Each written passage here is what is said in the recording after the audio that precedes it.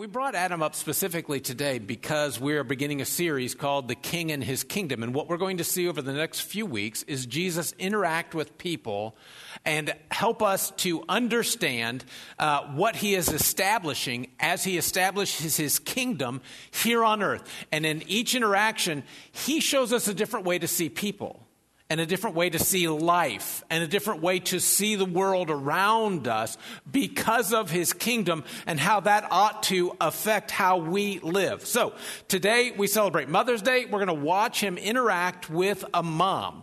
On your notes, Abraham Lincoln said this: the greatest lessons I've learned were at my mother's knees. And maybe you would agree with that. Maybe you would say the same thing. The greatest lessons you've learned were, on your mom's knees. But I'm wondering if we can acknowledge something today, just kind of right out of the chute here with this, that, and Jen alluded to this, that today's just not an easy day for everyone. I mean, some of us are celebrating and others of us are not. For some, you agree with Abraham Lincoln, your mom was great, but you know what, she's gone. And maybe she's passed away since the last month. This is your first Mother's Day without her. Or maybe she's been gone years. But today, this day every year serves as a reminder to you, and you just loved her so much, and it just hurts, especially today. Or maybe your mom was not loving. Maybe your memory, as you look back, man, she was just a lot worse. It wasn't that just not loving would be bad enough, but she was worse than that. And so today is a very difficult day for you as well. Or maybe you've come today and you want to be a mom. You've tried to become a mom, and things have not worked your direction, and you can't. And I just want to say I'm sorry if that's you. Our hearts here are with yours. And so we have created a compassion room. Jen mentioned it. I wanted to say it again. I'll say it one more time at the end of the service. You can get to it from our lobby. You would just go like you're going toward the bathrooms, and you just keep going, and there's the door will say compassion room. So if you want to talk to someone today, or if you want to have someone pray with you, if you want to have someone pray for you today, or if you just want to sit in the quiet in that room for a bit, they're actually there right now. So this is there's men and women in the room to talk with you. So this is for men and women today. But if you would like to take advantage of that, I'm going to offer you the opportunity even right now. So I'm going to pray here in just a moment. And while I'm praying, if you would like to, you kind of want to slip out, but you don't want to make a big scene, feel free to get up while I pray because we'll be praying for you.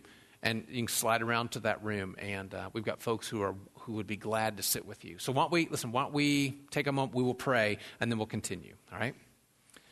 God, thank you for days like today that some of us, we celebrate because, man, this is our moms, and we just have great memories, or our moms that were or are still alive. We just have great memories, and so even though we miss them, we just know that we have been loved well. And God, we pray for those, especially today, who don't have that experience, at least not from their mom, and how heavy their heart is today. And God, thank you for caring so much.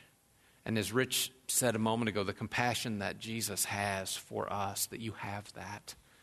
And so, God, we pray for your surrounding them, and especially for those who actually would take advantage of the room that we have.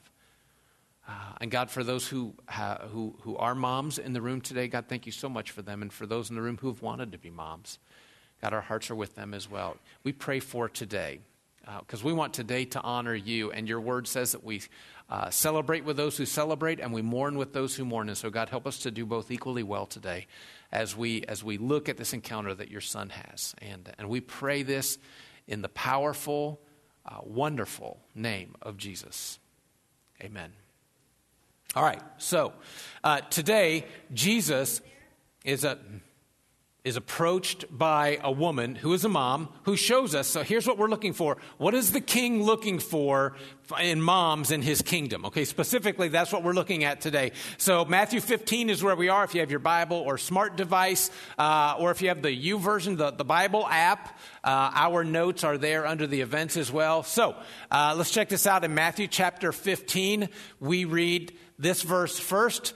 Leaving that place, Jesus withdrew to the region of Tyre and Sidon. So we're going to stop for a moment and get our bearings. If you have your Bible open or a smart device, flip back one chapter to chapter 14, because I want you to see why Jesus is withdrawing. At the beginning of the chapter, what you'll see is that John the Baptist, his cousin, has been beheaded, brutally murdered by King Herod, and his disciples go and take his body and bury it, and then they communicate to Jesus what has happened. So he hears this, and he attempts to go to a solitary place, but crowds follow him where he's going, and he miraculously, that's when he feeds 5,000 men, although women and children would not have been in that count, so if women and children were present, the number would have gone through the roof, but he feeds the 5,000, and then that night he crosses to the other side of the lake to be alone, but the people there recognize him, and so they begin bringing all of their sick people to him to be healed, because they know what he's capable of. And then following that, the Pharisees have heard about him being there. They were the religious leaders of that day,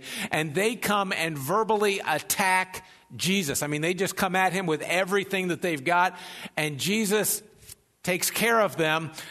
When he finishes with them, he leaves to find a place of solitude. So verse 21, we've caught up now with our passage, says that when Jesus left, he went to the region of Tyre and Sidon.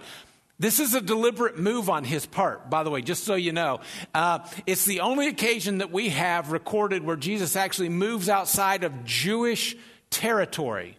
There wasn't a place in Israel where Jesus could go and find some privacy, because the crowds always heard about him and they would move in on him. So he goes north through Galilee into this region because no Jew would follow him into Gentile territory. That's where he is now. He's in Gentile territory. As a matter of fact, when Mark, the Gospel of Mark, when he tells this story, so there's 4 Gospels. Matthew is the one we're in right now, but the next one is Mark and then Luke and John. In Mark chapter 7, when he tells this story, he lets us know that Jesus enters a house and wants to keep his presence a secret. So he's sneaking around. Jesus is sneaking around, and he just needs some time alone.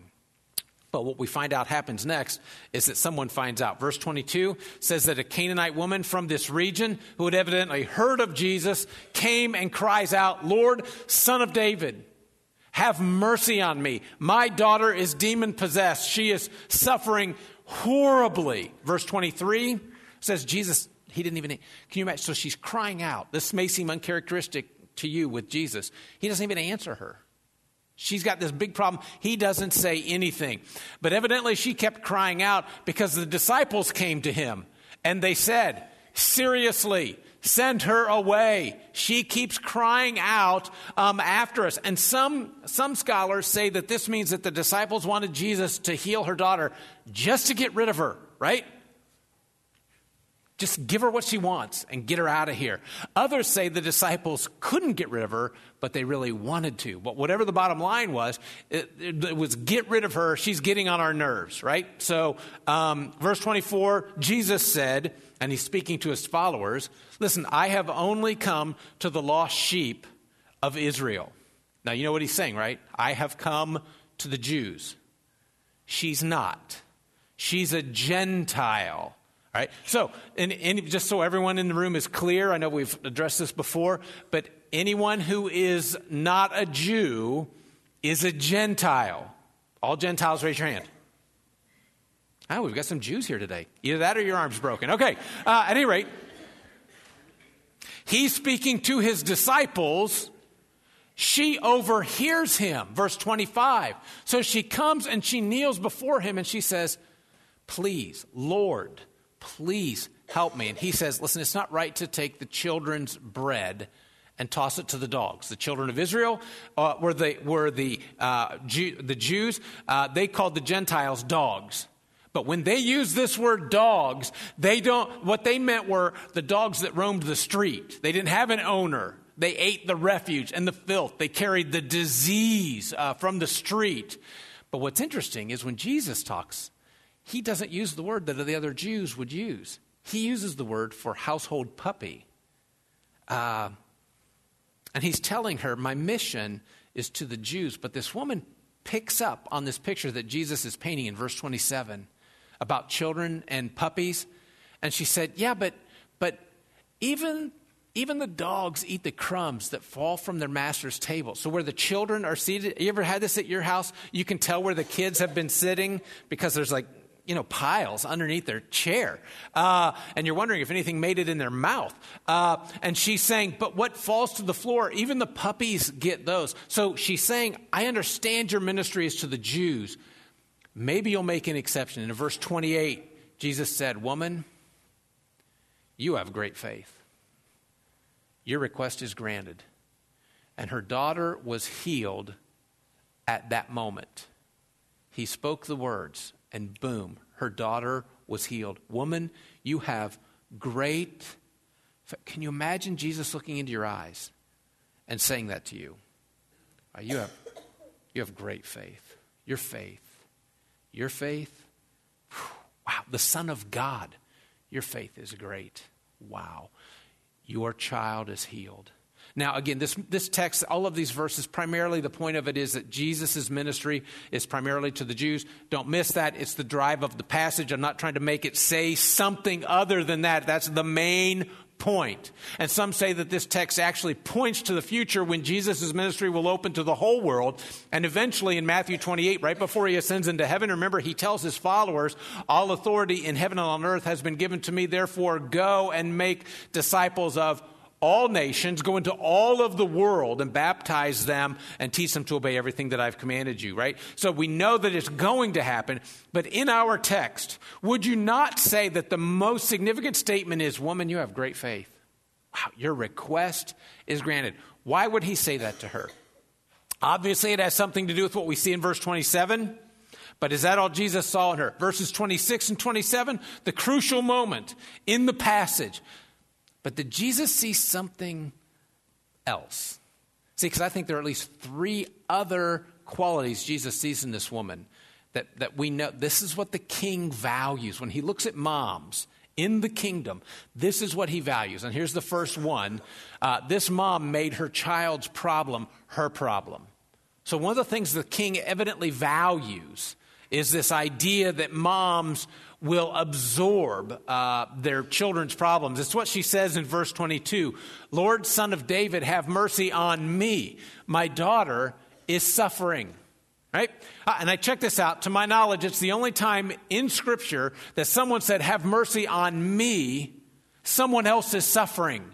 Right? Have mercy on me. She's not saying, please, Jesus, seriously, my bratty daughter is driving me nuts. Demon possessed, check her out. Look at her, right? She is demon possessed. Please heal her. I have things I've got to do. That's not what she's saying. Ladies, this is not like when your husband isn't feeling well and he's lying on the sofa whining and you're praying, oh God, I don't care if you get him well. Just get him out, right? This is not what this is. Verse 25, the woman came and knelt before Jesus and she said, Lord, help me. Help me. She didn't say help my daughter. She said help me. So listen, moms, thank you. When you pray to God, not just to help your children, but that he would use you to help your children. You see the difference? Not just that he's going to move in their life, but that you want him to use you to move in their life. Because when you look around the schools today, you have to wonder how many parents are even aware their kids have problems or what those problems might be.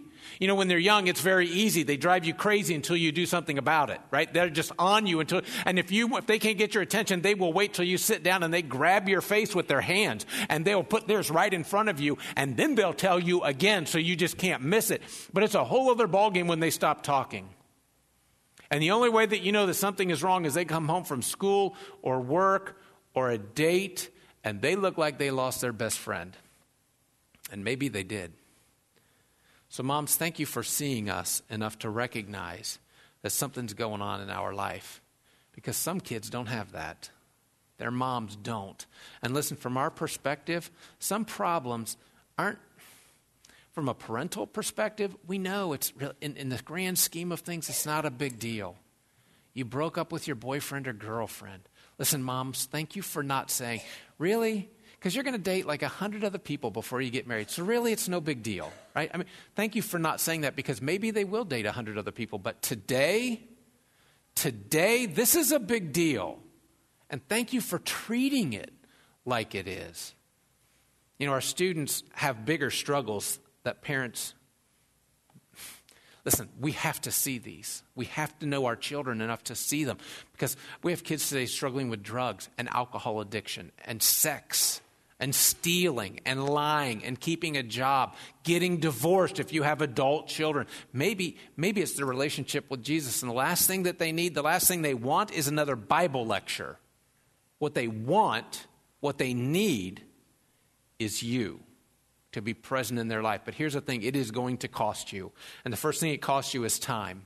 I mean, can you imagine students growing up in our country being so hungry for what the family was always meant to provide, the way God designed it was meant to provide, that they would go looking for it somewhere else? Let me say that another way. Is it possible the problems that we have in our country today are because our kids are growing up finding other places to get what the family was designed to give them, but has not? George Barna, who's a Barna Research Group, said most kids today spend less than 2 hours of meaningful contact with their mothers each week. 2 hours. Dads are less. 50 minutes a week. Meaningful. I don't mean you're in the same room and you're over here doing something and they're over there. I mean meaningful time together.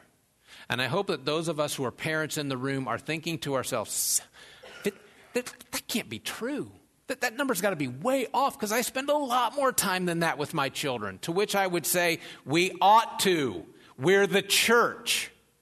We should be living the standards of God in front of the whole world, so that they look at us and go, man, I don't know what they got, but I want some of that. And whatever it takes to make that happen, we got to do that around here. That's who we ought to be. And don't misunderstand me. I'm not saying that every time your child speaks your name that you should drop everything you're doing and bow before them. That's your kids telling you that, all right? What I'm saying is, as a father, I understand how easy it is to brush our children off. And we need to learn to fight the urgent for the important. Someone once said, if you want your children to turn out well, spend twice as much time with them and half as much money. It's going to cost us something. Here's the other thing. There's a communication cost. And I don't know if you've been finding this to be true or not. Man, communication in our day and age, it just seems to be so difficult anymore. And I think it's our busyness. Irma Bombeck tells of a housekeeper she once had, and except for hiring her, she said she never saw her. Can you imagine? She just communicated through notes back and forth. She said on the first day of the job, she wrote this note. The person she'd hired wrote, Mrs. Bombeck, there's a dog's mess at the end of the sofa. Signed, Wilma. The next morning, she said, I had left her a note. Wilma, I know. She signed it, Mrs. Bombeck. The next day, Mrs. Bombeck, what do you want me to do with it? A reply was posted the next day. Wilma, you're limited on options. You can surround it with sand and use it as a putting green, gift wrap it and amaze your friends, or clean it up. I prefer the latter. Signed, Mrs. Bombeck. The next day she wrote, Mrs. Bombeck, I was going to clean up the you-know-what, but the sweeper smells funny and sounds strange and won't pick anything up. Can you fix it? Signed, Wilma. The next morning, a new note from Wilma said, hey, the sweeper looks fine. What did you do? I wrote a note the following day. Wilma, I emptied the sweeper bag. Mrs. Bombeck. Several weeks passed before a new note appeared. Mrs. Bombeck, you know that little problem I told you about 2 weeks ago? I think I solved it. I moved the sofa over it, and you can hardly notice it now. The next morning, the note was very short. Wilma, you're fired. Mrs. Bombeck. One more note did appear from Wilma the next morning. Mrs. Bombeck, there's another dog mess I didn't tell you about. It's hard to find. I'm the only one who knows where it is. Goodbye. I think that's how some families communicate. And some not even that well. And I know there's frustration on both sides of this thing. There's parents who don't stop and take the time to talk. And then when the parents do stop and take the time to talk, the kids answer their questions with either fine, nothing, or I don't know, right? Hey, how was today? Fine. What'd you do today? Nothing. Yeah. And it's, listen, if it's still possible, start young. Be available. Pray like crazy. Look what else the king values in his kingdom when it comes to moms. She overcame all the barriers that were put before her. I want to make sure you catch this because we may miss these reading it from our side of the story. They're sprinkled throughout the text. In verse 21, it says that Jesus withdrew, so he's trying to get away. In Mark chapter 7, verse 24, he says he went into this house. So when Mark tells the story, he has this detail. He actually went in it because he didn't want anyone to know he was even there. I mean, he's playing hide and seek with everybody, and he doesn't want them to find him. But somehow this woman who'd evidently heard of Jesus, knew what he was capable of, came looking for him. But when she cried out, Jesus didn't say anything. And I wonder how many parents have stopped right there. You have prayed to God about something, the answer wasn't forthright, and so you gave up immediately. And you just need to give him time. When we pray and God seems silent, we give up. But not this woman. She kept after Jesus so much that the disciples went to him and said, get rid of her, right? And in verse 24, Jesus' statement, I'm here for the Jews. You're not a Jew. But besides that, what we see very obviously, consider this. Matthew tells us she's a Canaanite. And history tells us that the Canaanites and the Israelites were enemies of each other. Socially, a woman could not enter a room filled with men. Actually, she wasn't supposed to speak to a man in public, let alone challenge a respected teacher. Culturally, she was a Greek. Greeks didn't speak with Jews. There were religious barriers, racial barriers. Some would suggest a language barrier because Jesus spoke Aramaic and she would have spoken Greek. But this wasn't for her. It was for her daughters. Her daughter, all of these barriers were not going to stop her. She didn't care what anyone else thought. And I just want to say, our kids are facing obstacles every day of their lives. And some are about sin, and others they're not. They're just things going on in our culture, like how they talk, how they wear their hair. If they're going to get something pierced, what should they get pierced? Where should it be pierced, How they treat you.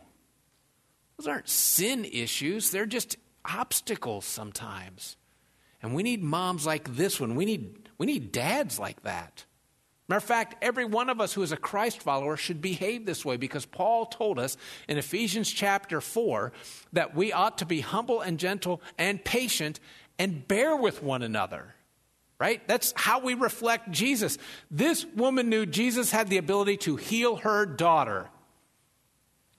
You know that about Jesus, right? With your kids, you know he has the ability to change their life, right? They may not be suffering from demon possession. Maybe. Is it worth it to fight through the barriers? See, you still believe Jesus has the power to change their life and yours. To help them say yes to what they need to say yes to and no to the things they ought to say no to, no matter what they are. Because here's the last one, and it's important. It wasn't just that she overcame barriers. She overcame those barriers because she knew she needed to get her kid to Jesus. She knew how important that was. Not just the idea of Jesus, not just stories about Jesus, not VBS or Bible school alone, just that, but actually to him. And moms, if you've never done that, if you've never given yourself to Jesus, can I tell you, you can't take your children someplace you've never been. You can't tell them how to get there. You've got to go so they can watch how this happens. So if you don't know how to talk to your children about this, maybe you have experienced this, but you don't know how to talk to them about that. Here's what we say here when we talk about this. We talk about how we were created to have a relationship with God. From the very beginning, it's always supposed to have been this way. When you read back in Genesis chapter 1, Adam and Eve had this relationship with God. They walked in the cool of the day in the garden with God and they talked to him. And that's how we are created. That's part of our DNA. But something happened that created a barrier. It's called sin. Sin entered into the garden, created a barrier between Adam and Eve and God. But my problem with God isn't that Adam and Eve sinned. Your problem with God isn't that Adam and Eve sinned. My problem with God is that I sin. Your problem with God is that you sin. And we struggle with this. And we know there's something up with that we need to fix. And so we try to do something about that. So we come to church on Mother's Day, right? And because we're trying to do good things. And we'll buy something from the bake sale outside because we want to support a mission, and we get a cookie. And so that's all good and that's helpful. And we keep trying to do these good things, not cuss, read our Bible, sing some songs, whatever you need to try to be good enough to get back to God. The problem is we fall short every time. And we know inherently that this is a problem that if we don't fix it in our lifetime, it goes on into eternity. And there is a place that is created for folks who do not fix this problem here. It wasn't created for us, but it exists. And if we never choose to be with God in this lifetime, he won't make us be with him in eternity. And so hell is the absence of God. It's the absence of his love. If you can imagine the absence of his grace and his care for you. And so we know we need to get this fixed, but we also know we keep coming up short. We can't do something about it. The good news is that 2,000 years ago, Jesus was sent by God to die on a cross for our sins. Not his, but ours. And it creates a bridge that we can just walk right across. Your kids can walk right across this thing. And here's what you need to make sure they understand. Everyone's been on this side before. You've been on this side. But you've made some decisions to get to this side. And the Bible says it's just 3 steps across that bridge if you want to get to him. And the first one is you have to believe. That's John 3:16, right? For God so loved the world that he gave his only begotten Son, that whosoever believes in him shall not perish but have everlasting life. Do you understand this story? Do you believe that Jesus is actually God's Son? The second one is that you need to repent. And repent just means that you own it. And you say, God, this isn't your fault, it's my fault. It's not something you did, it's something I did. And I just want to say I'm sorry. Because when we do that, when we own it, the Bible tells us our sins will be what? Wiped out. And they're exploded out of the scene. The third thing that we need to do is be baptized. Peter said, repent and be baptized, every one of you, in the name of Jesus for the forgiveness of your sins, and you will receive the gift of eternal life. Listen, if you've been here, you've seen people make this decision. And I believe we've got someone in our baptistry right now. Tricia has come this morning to give her life to Jesus. So check the screens out. I'm out here with Tricia, who called me on Monday and said, hi, I want to be baptized. And I was like, that's awesome. Tell me a little bit about why. And she said that she'd been coming for the past couple weeks, and she felt like God was just calling her to do this, that it was unavoidable, that this was something that she needed to do to confess that Jesus was her Lord and her Savior.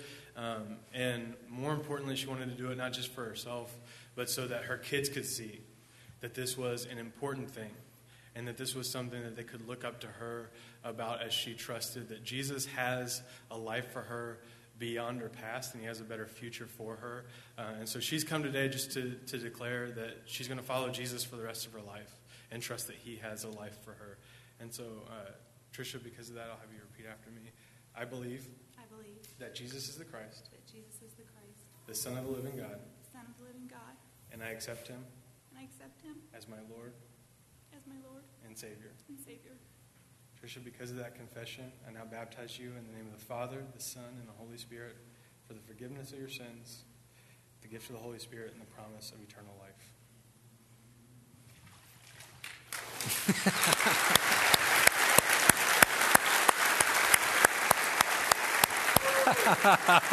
Yeah. Oh, man. That is incredible. Here's the deal. Did you hear why she made the decision? Number one, because she wants this relationship with God. She wants her children to see it. Listen, we need to make these decisions because our children, or the children that are around us, are watching us. And what they want to know is this real? Seriously, is this real? Or are you real? Or is this just a place you come once a week, sing some songs and go home? Does it really change the way you live your life? It's been said, it's on your notes, our children are a living message that we send to a time that we will never see. Let's make sure the message we send through our children is how much Jesus loves them and wants them to be part of his kingdom. And so today, as we move forward, we'd love for you to be involved in the lives of children in your homes, that you would be the person that shows them what it means, not always to get it right, not to be perfect, not to be sinless. We're not talking about any of those things. Just someone who loves Jesus and is doing your best to follow him. And when you blow up, when you fall down, you get back up and you keep following. You ask him for forgiveness and you move on. So we need to be those kind of people in the life of our children. We need to be those kind of people in the lives of other people's children. They may not be seeing it at home. And so I also want to give you an opportunity. Listen, one of the great things here at MCC is that our nursery keeps filling up. And then our preschool and our elementary rooms, they just keep exploding. And so we could use some help in there as well. And so if you've come this morning and you think, well, I love kids and I love God, man, that would be kind of fun to do that. By the way, if you think I really don't like kids, but if they need help, I'll help, please don't bother. We really don't want you with our children, all right? We love you, but we love them way more. But if you love kids and you love God, and you say, I would love to help with that. That'd be great. Man, we'd love to have you in there, loving on our children, helping them see Jesus. So that's an opportunity. Also, today, if you've come today and you're a mom, we have a flower for you. It's out in the lobby at a table, so I hope you'll just over in that corner. So as you go out, you're going to run right into the bake sale. Go to that table and then go right, and there'll be a flower there for you. And our compassion room, which will be open after services. If you've come today and that would be helpful to you, and we would love to help you. So here's what we're going to do. Why don't we stand together? We're going to be dismissed from this room. Our call as people of God who are looking to the King and his kingdom, and our part of that is to make a difference in the lives of the children around us. And if you have a mom, man, give her a hug today. Not all of us can do that. Make sure you give her a hug today. All right? Why don't we go to God?